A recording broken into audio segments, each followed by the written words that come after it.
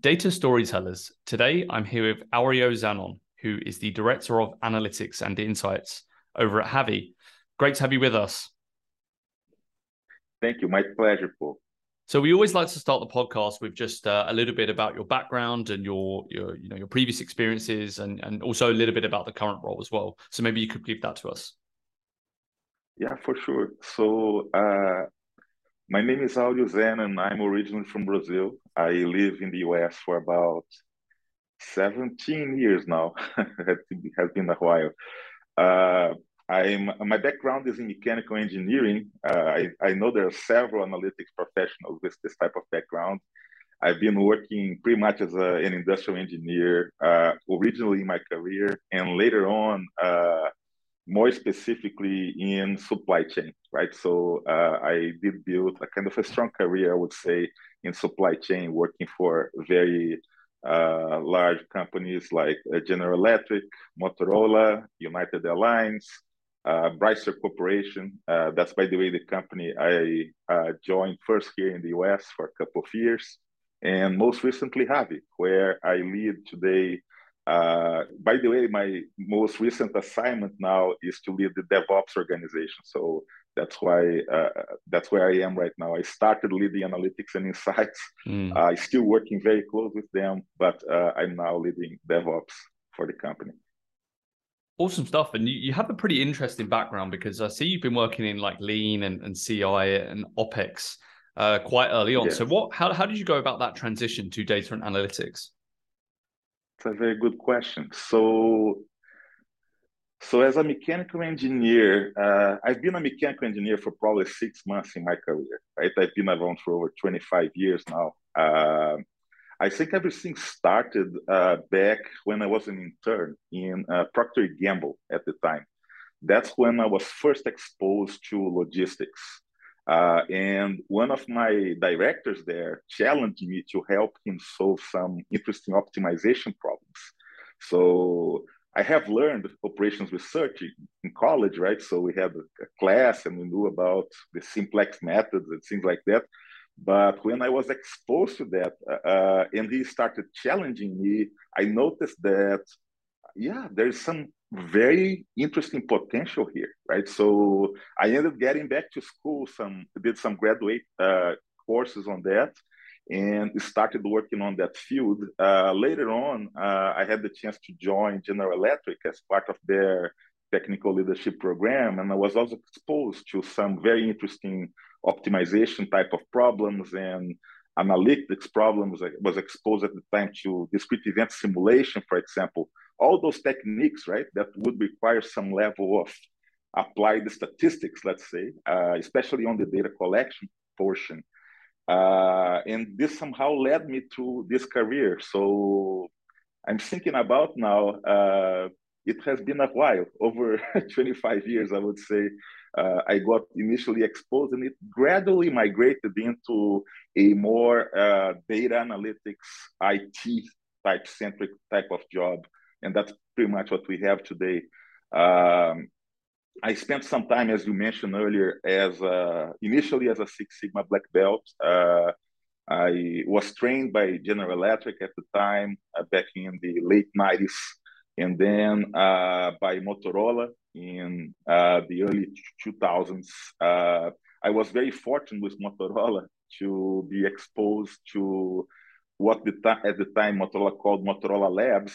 I was one of very few individuals who were hired at the time in South America in one of the subdivisions of the Motorola Labs called Motorola Advanced Technology Center. And I was surrounded of, great talent in Motorola. So I learned a lot from them. I got some assignments, for example, to support what at the time was called data mining, right? So this is an expression that we no longer have, or we use maybe, but not, is too broad, I would say. So we were developing some algorithms, working with decision trees, things like that. And it was a very interesting global initiative. So we had folks in Brazil at the time, we had folks in Poland, we have folks here in the US, all trying to put together a set of methodologies having in mind the use, right, by decision makers at the company. So it triggered a kind of, oh, this is something that is relevant. This is something that I believe can, lead me somewhere. And I started digging and digging, got back to school, got some degrees in quality engineering, applied statistics. Most recently, about a little, maybe 8, 10 years ago, I got back for a master's in analytics and focused specifically on computer vision, for example. And this has been one of the techniques I've been using since then, as a hobbyist, by the way, and professionally, right, in my previous company. So uh, I think it has been a journey, I would say. I cannot tell you this is how I get there. I think there were opportunities and there were, applications and a lot of failures, right? And some successes. And we ended here today. Yes, absolutely. It's so interesting because you've kind of been on a journey of like company priority. You can kind of see it in your background. So what I mean by that is if you look back 15, 20 years ago, the big priority for a lot of manufacturers and also even like companies just looking at lean and CI and it was like process improvement, right? Process optimization. And the problem then wasn't the process. It wasn't having the right technology to deliver that process. It was always about buy-in, right? It was always about how do you lead a lean culture, for example? How do you integrate a mindset of continuous improvement into the organization? And as you've kind of graduated over the last decade or so, what some people are calling the decade of data, you're actually finding, or I wouldn't be surprised if you're finding the same problems. How do you lead business change with analytics, for example, or how do you integrate an analytical mindset into the business? These are all the same problems, but you've kind of gone on the same journey that a lot of companies have gone on as an individual, which is super interesting as well. So, looking at the current role, especially, like, how do you see data analytics today? So, what do you think about the data function in general, the general progress of data-driven business transformation in the corporate world? I would say a lot had happened, right, in the analytics field during the last 10, 20 years. So, for example, what we today call machine learning, right, is something really big. The way we collect data, right, is also really big. We have things like RFID, we have, for example, blockchain, right? We have technologies like computer vision, for example, right, that can extract a lot of data, right? We have most recently, with the advent of new techniques like transformers and things like that, we are seeing revolutions, right, like ChatGPT, things like that. But I believe conceptually, right, and that's why it's so important, right, especially when we are working with professionals in the field, that we have some really strong professionals, right? So conceptually speaking, I think the techniques, they come and go, right? You've seen, for example, neural networks, right, from 50 years ago and coming back most recently, right? The advent of deep learning and all these things that are happening around that. But the good understanding, right, the conceptual understanding of those techniques is what I believe is key, right, for the field. So in my mind, companies took advantage of that during the last couple of decades, I would say. We have been exposed to several commercial products, right, that have helped companies. And some companies, given their needs, they had the chance to develop their own, right, technology and somehow conquered some competitive advantage by doing that, right? So there's several examples I can tell you. In the case of supply chain, for example, the field that I ended being specialized on,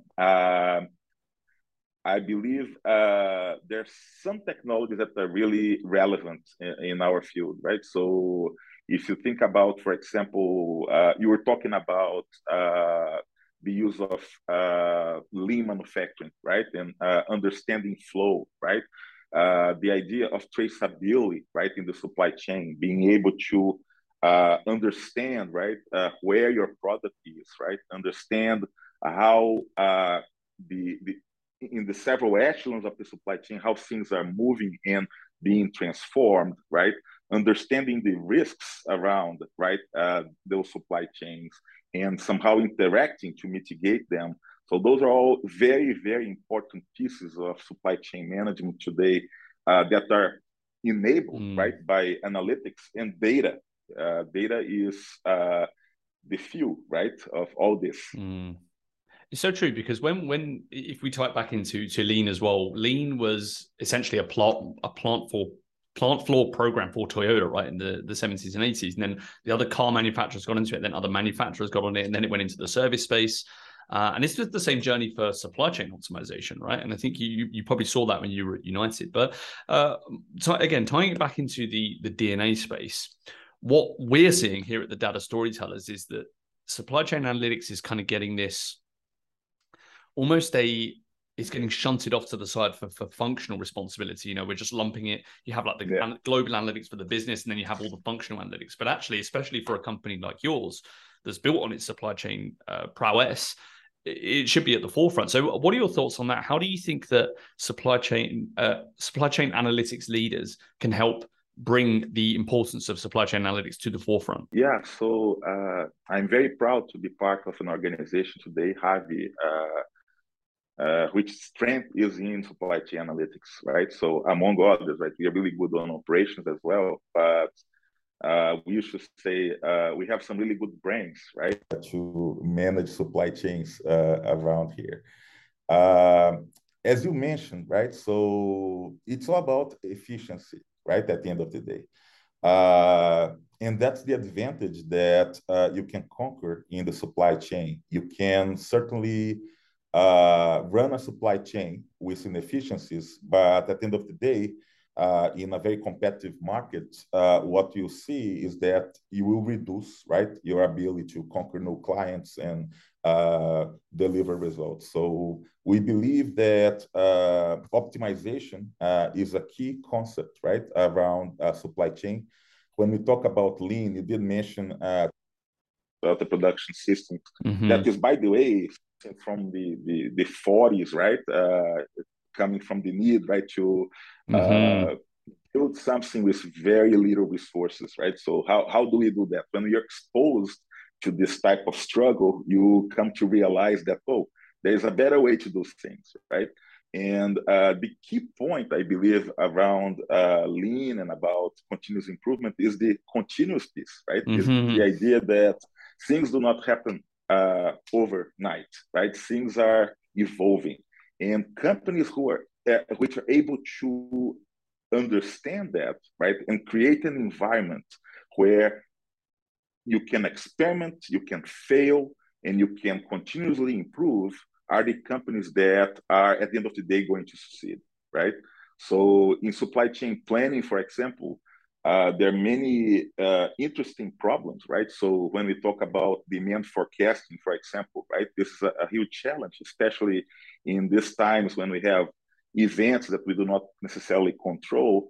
It becomes really important to understand, right, your data, right, and to build models around that data that can lead you to better decisions downstream.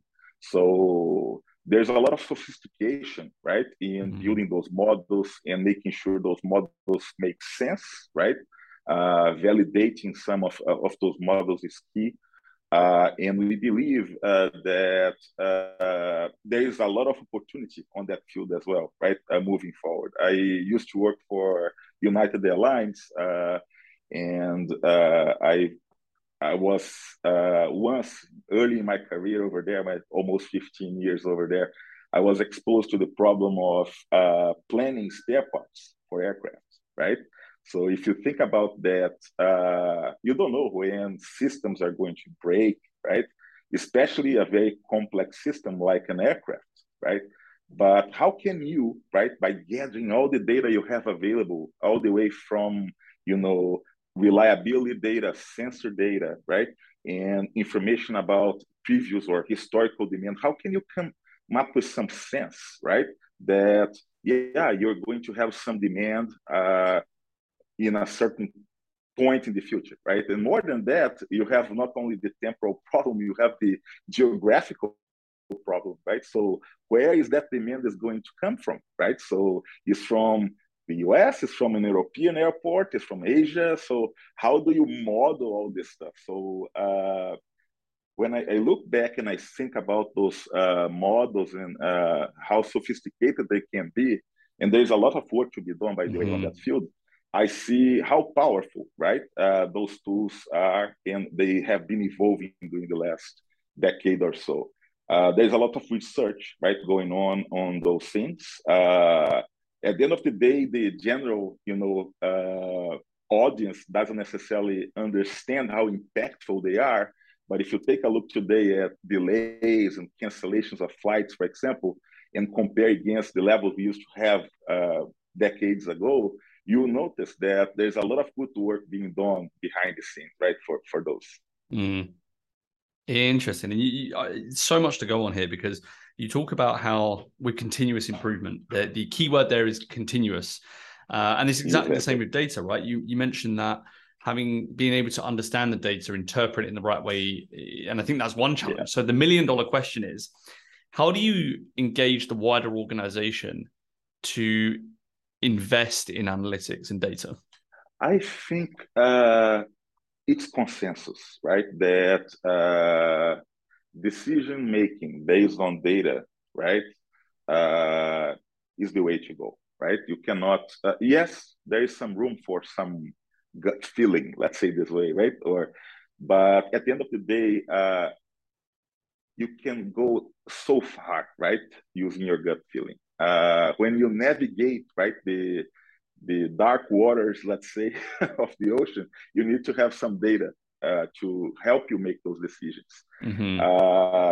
And it's really, really challenging, the idea of influencing stakeholders in an organization, right? So there are many tools, right, that we can take advantage of and we can play with. And I truly believe that communication is probably at the top, right, of this set of techniques and tools. So when I talk about communication, I'm referring to clear communication, right? The idea of having a very concise, right, type of message. And that's where storytelling comes. We've been telling stories for thousands of years, right, as a species. And that's the way people get it, right? So the ability to tell a story and explain, right, using your past experiences, why things are the way they are and why things can be better if we take this or that way is key. But there's some important skills that I think we should be using in order to be able to get to that point, right? And I listed a couple of them. One of them is active listening, right? So these days, I think we all believe we know a lot about many things, but there's things we don't know. And one important piece of the communication process is your audience, right? So understanding who you're talking to, being that person, a data analyst all the way to the CEO of the company, right, is really important, right? Understand what is their mindset, right? What they are looking for, right? There's something that is really important that I usually pay some attention to. That is what I call influence mapping, right? So the idea of understanding within an organization, and the organization can be a company, can be a church, can be whatever, right? Who are the levelers, right? Who are the people really? Who are those stakeholders, and what are their role, right, in influencing, right, individuals? So this idea is important, and understanding that and spending time mapping that is, in my opinion, very, very important. Building relationships is a function of that at the end of the day, right? So once you better understand your stakeholders, you can then start investing time on building those relationships. And in my mind, this has been a kind of a struggle, right? If you think about analytics professionals, usually we are introverts, right? We are not the type of people who would engage and interact and We have usually some strong technical background, but every time I talk to younger audiences and I tell them about the profession, I highlight that aspect, right? That is relationship building, right? Understanding stakeholders, building those relationships, and using for sure, right, your technical background to build on top of that. But never forget that interpersonal skill component, right? That is so important. And yes, so much to go on here. So you just tying back to what you first said about storytelling has been leveraged throughout history, right? It's kind of what separates us from the animals almost. You know, if you look at Socrates, Roman conquerors, and of course Jesus Christ, and then even everyone since then as well. The thing that sets them apart, for example, look at Alexander the Great. The thing that sets Alexander apart really isn't his conquering of the world. It's the way that he conquered it, right? And this is what data leaders really need to double down on and leverage. And I love this idea of influence mapping, you know, understanding the stakeholders, building those relationships. He's the kind of the headers there. How do you actually go about using influence mapping on a day-to-day basis? So especially when you start working for an organization, it's important that you understand who you're working with, right? And as you do so, right, and this takes time, by the way, right? Because you can have some first impressions and then you can realize that things are not necessarily the way they are.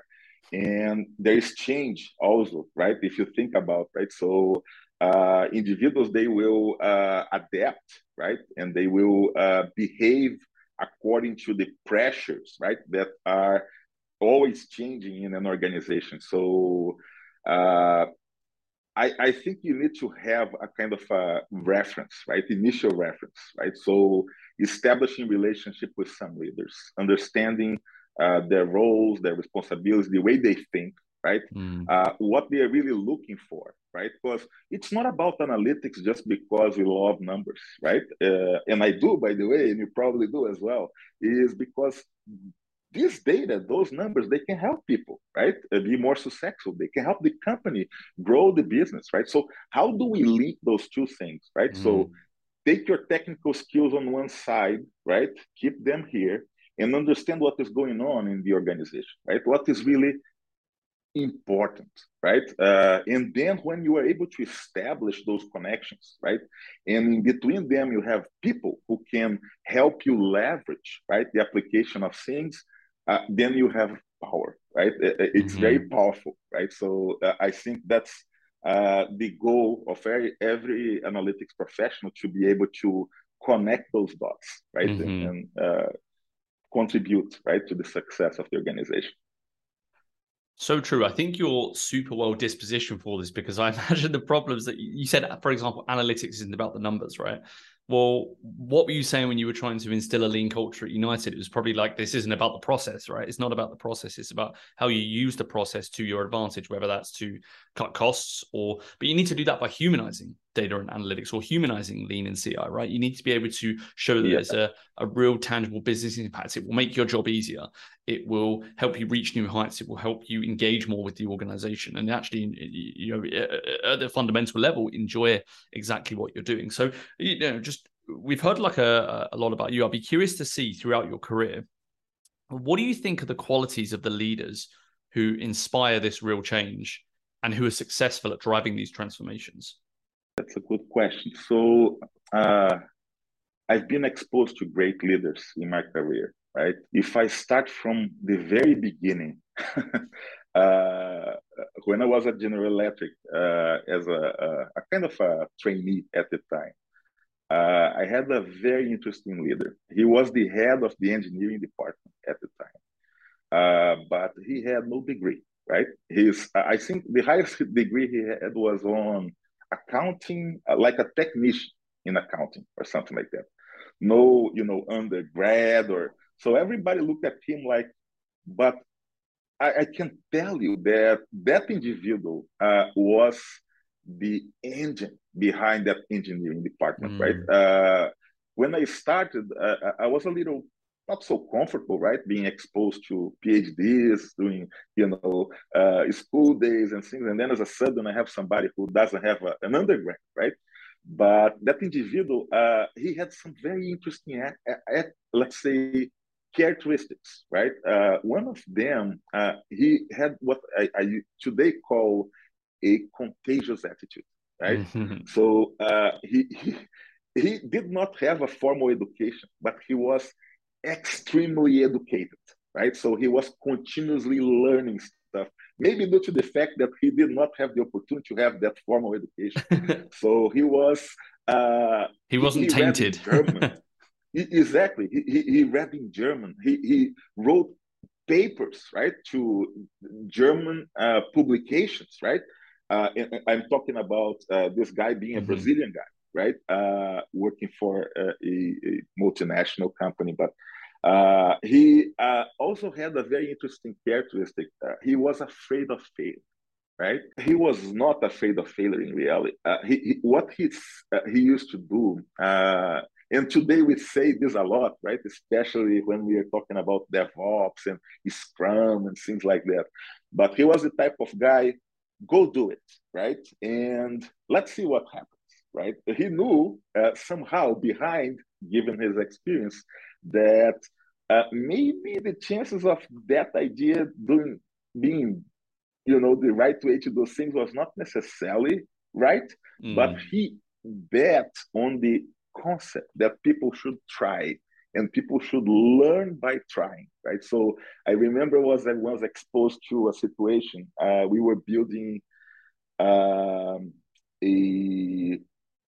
manufacturing cell, right? And I was in the attribution of process manufacturing engineer at the time. And I came up with several ideas. I built a discrete event simulation model, right? I collect data for over a week, and I had certifications and this and that. And I came up with a solution, right? That I said, no, this is the best way to make it flow, right? Mm. And he took a look and said, okay, let's give it a try. I think he somehow knew that it was not necessarily the best way, but he gave me the opportunity to try and fail, right? And as a result of that, I got so many insights, right? And I learned. So in this sense, he was a kind of an inspirational leader, right, for us in the department. And then a few weeks working with this guy, I realized how important, right, and how strong, right, that character was to that team, right? Mm. How many contributions he had provided. Uh, so just as an example, right, this guy was also what we call these days a servant leader, right? So he was Mm. always there for everybody, right?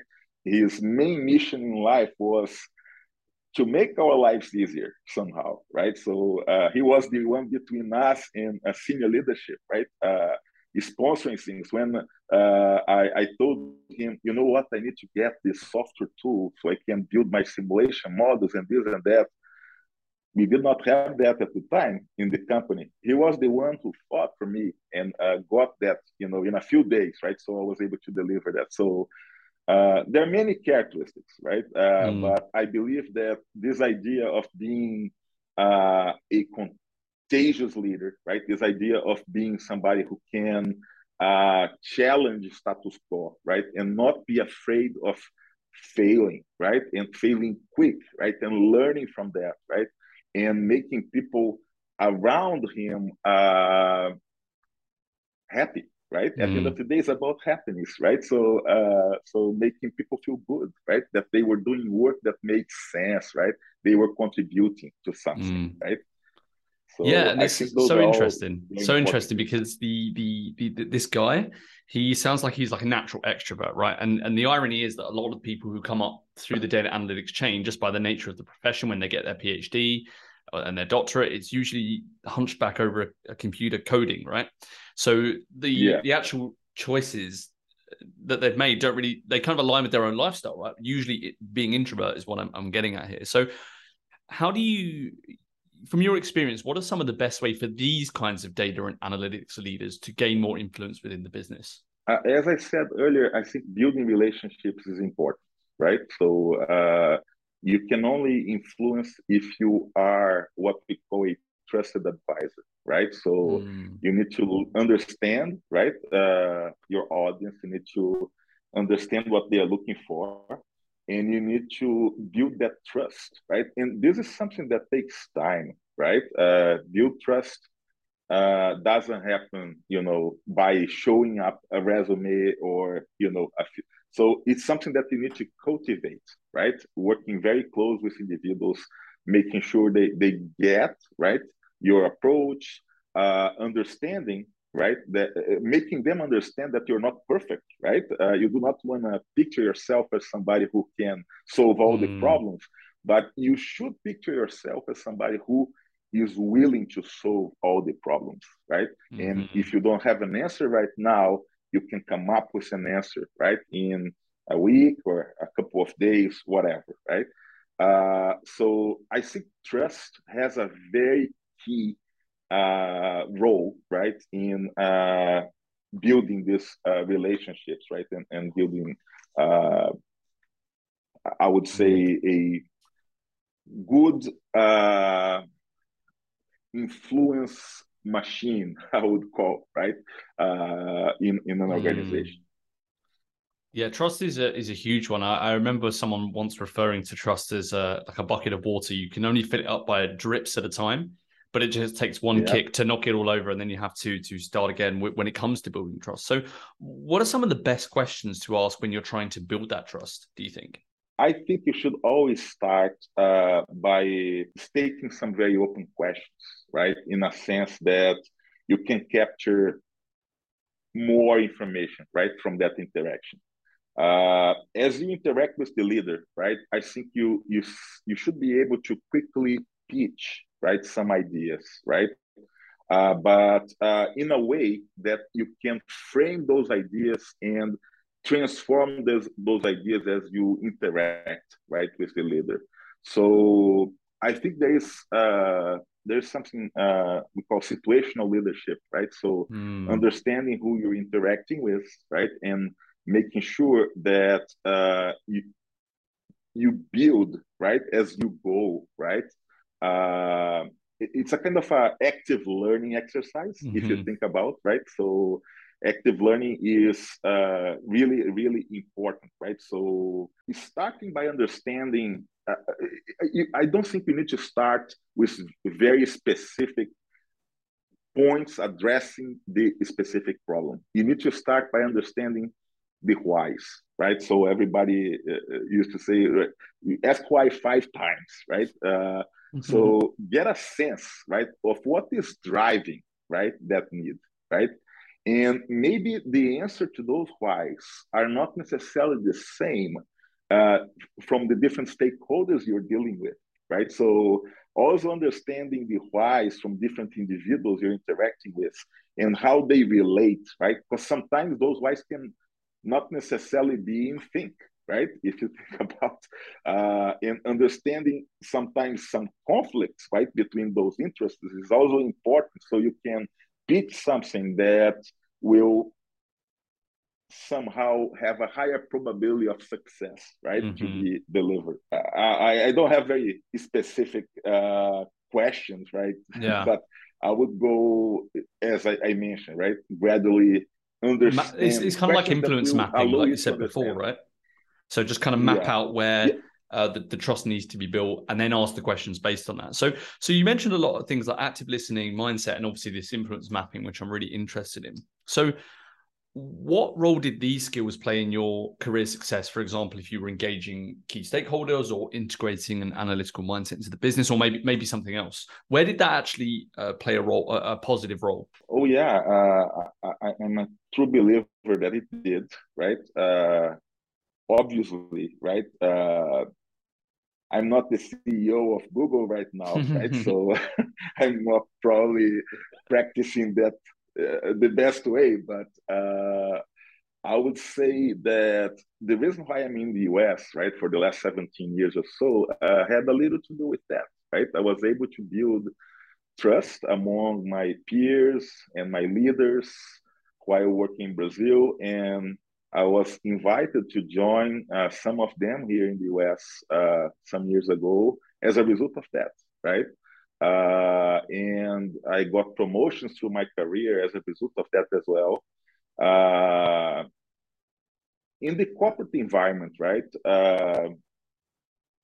Things are not linear, right? In a sense that if you always do the same, right, and you practice that, you're going to have some assured results, right? It's not necessarily like that. As we got more experienced, I started to learn, right, how to identify some patterns, right, between not only from individuals, right, but from the way the organization is behaving, right? So every time you have a reorg, and I've been, by the way, through several organizational changes in my career, right? I I had the opportunity to work for Motorola, for example, at a time when we were going through a lot of changes, right? We had many layoffs at the time, and this is public, right? And Motorola was really trying to optimize its supply chain, reducing cost pretty much. And specifically in Brazil, we were subjected to one important, let's say, metric that we had at the time was what we call conversion cost, right? So how much it costs to take this raw material and transform that into a product, right? That can be sold and used.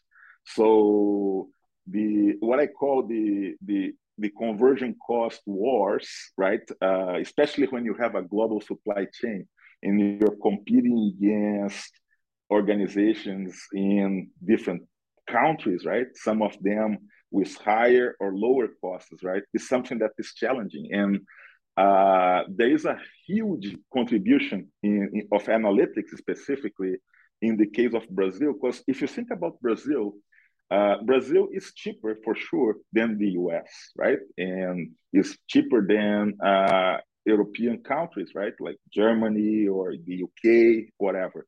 But Brazil is not as cheap as Asia, for example, right? More specifically at the time, China, right? So how can you survive, right, in such an environment, right?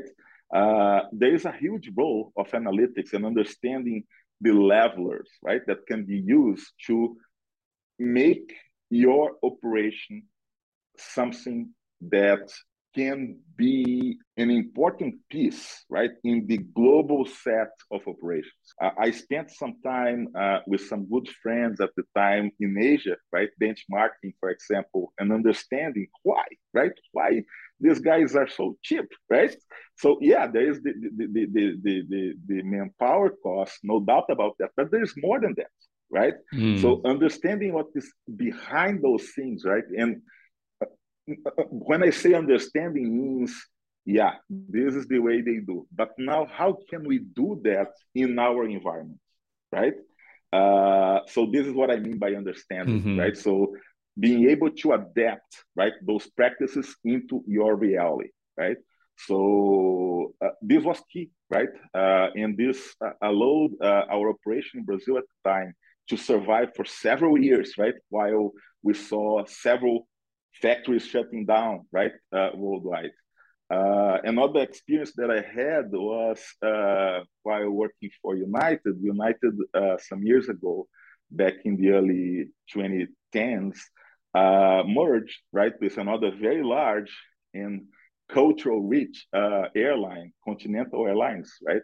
And that merger was very stressful, right? From internally speaking, right? From the parties participating on that, but it resulted in a great company that is United today, right? So I think that there was a lot of effort, right, to make sure there was respect, right, between the parties, and there was a kind of a learning, right, of what should be the best, right, to be absorbed from each side, and as a result of that, build this new company that's today known as United Airlines, right, for example. But yeah, there are some the change is something we know is certain, right, in our lives, right? So it's important to be able to adapt to that. Absolutely. That was a really good idea of actually, I like the way you think about these challenges, not just practically, but also conceptually. You actually you think about why. It's like writing an essay and just jumping straight into it. You need to spend a lot of time planning and thinking about what you're going to say, for example. So I actually like the way that you approach this professionally as well. So I guess one question I always like to ask on the podcast is about your process, and I think you're very well positioned to answer this as a Lean Six Sigma black belt, and having come from that Lean CI background. So when it comes to actually the delivery of these softer skills like the mindset piece and the influence mapping, how rigorous and intentional are you with setting clear priorities, building strategic plans, and then following the roadmaps that come off the back of that? I.e., do you have a system in place that helps you and the team to deliver and action that execution? Yeah. So yeah, there's a need for discipline, no doubt about that, right? Going back to what I was mentioning earlier, right, about this challenge, what I call the conversion cost wars. One of the deliverables that we had, and I went back to school, by the way, at the time to build that in a manufacturing strategy graduate program, was a methodology. You mentioned in Six Sigma, right? So everybody probably is very familiar with DMAIC, right? Define, measure, analyze, improve, control. So at the time, we created a design for Six Sigma methodology. I call it DDSRA DTC, right? What is this about, right? DDSRA DTC. So our objective at the time was to introduce new ways to produce cell phones, right? So in order to do that, we need to understand the traditional way, right, of doing the work. But we need to understand that by using that traditional way would not necessarily lead us to outstanding results. In other words, a relevant cost reduction, right? So the DSRA-DTC, by the way, stands for define, design, simulate, run, analyze, document, train, and control, right? So behind those things, we have discipline for sure, and we have a phased approach, right? So making sure that we have a very clear definition of the problem, right, that we are going to address. Making sure that based on that definition and all the inputs we get from our internal and external customers, we can design, right, the best solution to be implemented. When we design, it doesn't necessarily mean we have the best design, right? When we design, it means we have several options in front of us. So how do we decide which of those options is the best option, right? So that's exactly where the simulating the manufacturing environment makes sense, right? Because you cannot necessarily always implement those different designs in a cost-effective way and in a very short time frame, right? So when you do that and you come up with some of you narrow down, right, those designs, you can then go and try to run something, right? And you can pick those few solutions and run, compare, understand what was not necessarily captured by those simulation models. This is the analyze piece, right? And then once you have that, it's really important to be able to make sure what you have learned, right, is not only yours, but is a collective learning, right? So documentation, right, is sometimes much more important than what people believe it is, right? So making sure you clearly document what you have identified as the best solution, for example. One of the struggles of companies these days is exactly many times, it's unbelievable, right? We are surrounded by technology and we are recording things, right? We are writing things, we are publishing things, but a lot of the knowledge is not necessarily well documented. So when I refer to documentation, I'm referring to documentation in a sense that people can easily understand what is being proposed, right? I'm not referring to a 300-page document that somebody will keep in a shelf somewhere, right? So, and then once you have that, you can train people and then you can, from that point on, control, right, what you're doing. I'm just mentioning this as an example, right? So I'm a big fan, right, of having structured ways, right, to approach problems, right? It doesn't need to be many letters together like this, but having that mindset and clearly communicating this is the way that we are going to do business, right, is what I believe can make a difference, right, at the end of the day. So you've been in these kind of change agent roles for a time. Is that how you would characterize your own role now? You know, do you see yourself as this agent of change across the business, or is it like data champion, data evangelist? How would you do that? A good question. Most recently, as I got this new assignment to lead DevOps, right? And DevOps, not only from a ops perspective, but especially from a process perspective, right? So one of the struggles I believe we have in our organizations these days is our ability to retain employees, right? If you think about, especially in technology, right? You see people staying for 6 months, a year, and then jumping from job to job. They end not developing, a really good understanding of what they are doing, right? They simply deliver, technically speaking, what they are asked to deliver. In my mind, we don't give people necessarily the opportunity to understand and be really creative, right, to deliver things. So in this sense, what we are doing today is exactly figure out, right, what is the best way to do the work, right? What is the best way to interact? So how can we be more agile, right? So agile is a kind of a buzzword these days, right? So and it has been for the last 20 years or so, right? As you said, its roots is in the TPS, for example, right? The Toyota Production System. But how do we really practice, right, agile in an organization? And that's today is my main challenge, right? So understanding what is the best way, understanding how we cultivate, right, that idea and how we evolve, right? And it takes time, right? And it takes effort, right, to make sure you communicate that it takes time, right? Because some people would say, oh, this should happen tomorrow. And we know it will not, right? We know we are dealing with people, right? We know people resist to change. People need to be convinced.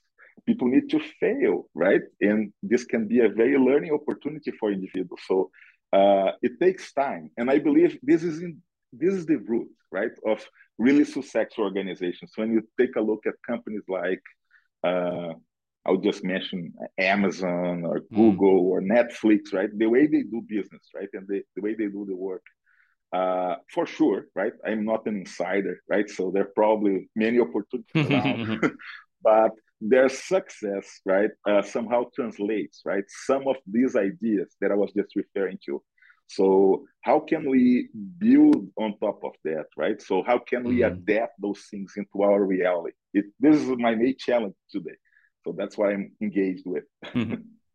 Yeah, that's a great point. I think there's an idea that and I think it has credence, that when you move from data engineer, data analyst, data architect, and then you start moving up the chain towards more strategic data, a big part of the role is kind of being that buffer, right? Like stopping the pressure from coming in, so that the analysts, the engineers can do that job in the right way within a reasonable time frame, in order to, as opposed to overpromise and under-deliver, right? And that's actually a very key point. So as you go up the chain of the organization, do you think that becomes the job of like the VPs of data and analytics and the chief data officers, is to be that board level kind of buffer between the rest of the data team? Or do you think that obviously there's more to it, but do you think that's a key part of the role? Yeah, I believe that they have a lot of responsibility on that. But I would say we cannot leave to them and them alone, right, that responsibility. I think this idea of having a or an evangelist, right, or somebody everybody looks and follow, is not necessarily a good idea, right? I do believe in an organization. That's one of the agile principles, right? That makes is I would say is a self-directed type of organization, right? Mm-hmm. So instead of having this responsibility at the higher levels, no doubt there is a need to have understanding and there is a need to having support, right, from senior levels of the organization. But in my mind, the work really happens and starts at the team level, right? Mm. So we have, for example, right, in Agile, we have what we call, when we use the Scrum methodology, we have the Scrum teams, right? So we have individuals like developers, we have Mm. Scrum masters, right, working all together and making sure things are delivered. So that level of independence, right, that level of ownership is what, in my opinion, is more relevant, right, to the success of the organization, other than having a Mm. senior VP of something who, is the best in terms of, methodologies and things Mm-hmm, like that. mm-hmm. Certainly helps, right? I'm not saying it doesn't. And I've seen a lot of people like that, right? Here at HAVI, we have outstanding leaders. But we all believe, right, that things starts from the base, right, of the pyramid, not from Mm-hmm. the top. The top is servant, right? And the top is responsible to make sure the base succeeds, right? Mm-hmm. Absolutely. So, look, it's been a fantastic interview. I think that we've got a lot of insights. We've gone down a pretty unique road here, which I really like. Just a couple more questions for you. So, first of all, what are you most Please. excited about in terms of the data analytics program at HAVI right now? Yeah, we have a lot of important initiatives going on. Some of them I cannot disclose right now, but we have very interesting partnerships in state of the art, right, type Mm. of tools that are being developed. So more to come Mm-hmm. to the general public in the future. Uh, One thing about Javi has a very strong uh, background, right, in what we do, right? We have very seasoned professionals, right? People Mm-hmm. who have been doing this many times for some time and many times doing this in other industries. And my example, right? I came from the last 14, 15 years from the airline industry, right? So what am I doing in the what we call QSR industry now, right? The quick service restaurant industry, supporting customers, right? Like, QSR type of customers. I think that's the type of thing that makes us very unique, right? Is the idea that we bring together, right, all those perspectives, right? And we Mm-hmm. give people the opportunity to think out of the box, right? And really uh, see a future that is not necessarily going linearly, right? As Mm. gradually things evolve, but we can sometimes disrupt, right? That future. So I think this is a very important thing. So there are many things going on from a data collection perspective, right? So I was just recently taking a look at some of the Gardner reports, right? There is one recent about emerging technologies, right? So they Mm. were referring to things like, for example, blockchain. They were referring to things like computer vision. But those things are all happening right now, right? So if you think about their impact radar, right, they're all in the center, right? Mm-hmm. Uh, there are many other things that I believe will be key in the future that we need to start taking advantage of. So I think for those who have some background in machine learning, right, know about supervised learning, right? So the idea of a self-supervised learning system is very interesting, right?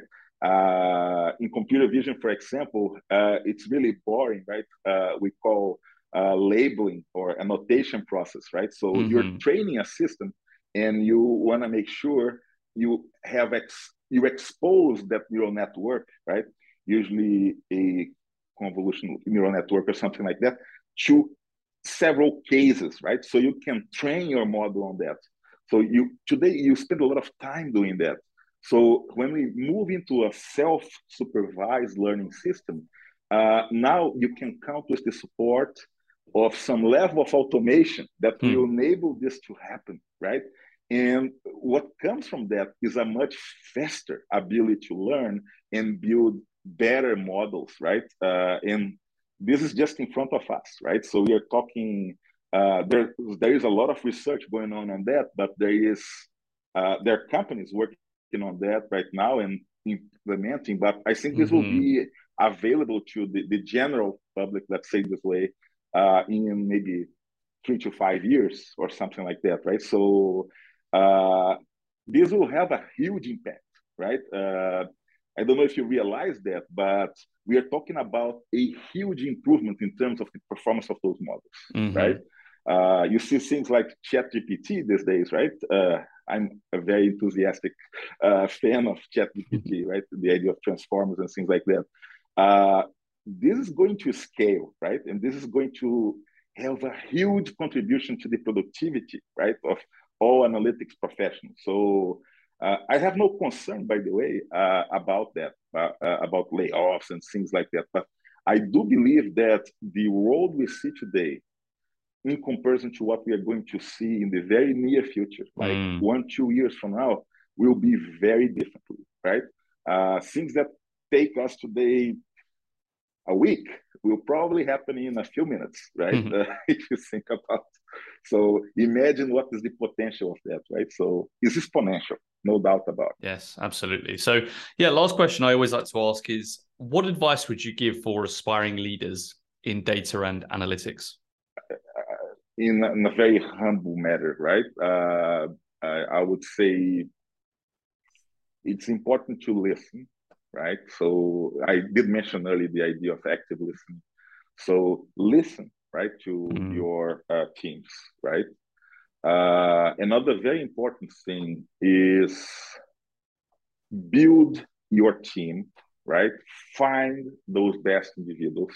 And those best individuals, those are not necessarily, the ones from the great schools with the, advanced degrees. I think there is a lot on the attitude, right, of individuals. Especially this thing is not only being eager to learn, but willing to learn and continue to learn, being a kind of a lifelong learner, right? In the field of analytics, this is key, right? What we know in analytics today, if you compare against 5 years ago, right, is a huge difference, right? So this is exponentially growing. So if you cannot keep up, right, and if you do not have around you people who can absorb, right, and understand, and there is a lot of noise, right? So you need to be able to capture what is really important. So building those teams is key. I have been very fortunate in my career, and I had a kind of a goal of hiring people who are better than I am, right? So this is something that I think makes a lot of sense. And as you do so, right, I think you are amplifying your chances of success hugely, right? So pay a lot of attention to those individuals. These days, if you take a look, we are hiring a lot of people now, by the way, but you see resumes, right, with a lot of, keywords, let's say this way, right? So everybody has, for example, Python or machine learning or whatever, right, in their resumes in the analytic field. But when you go and you start interacting with the individuals doing interviews and things like that, you start realizing that, okay, you've watched that 30-minute YouTube video about Python, right? But you're not necessarily at the level that we are looking for. So this tells you a lot, right, about professionals. So I think it's always good to have those those type of people, right? And this is not gender related, this is not age related, this is not race related, right? I've seen outstanding individuals in this spectrum, right? So I think a very important piece, right, of a leader in analytics is exactly to have the ability not only to identify and attract talent, but keep that talent within the organization, right? Mm-hmm. And in order to do that, it takes a lot of effort, right? It's not a simple thing. Well, Aureo, it's been a fantastic episode. A lot of really good insights there. Thanks for coming on the show, and I'm sure we'll be in touch soon. I appreciate the opportunity. Thank you so much. If anybody want to reach out, you can find me in LinkedIn. I'll be more than glad to interact. I think an important piece of what we do as professionals is to interact with people and exchange experiences. As we do so, we contribute, but we pretty much learn a lot, right? And I'm always looking for new learning.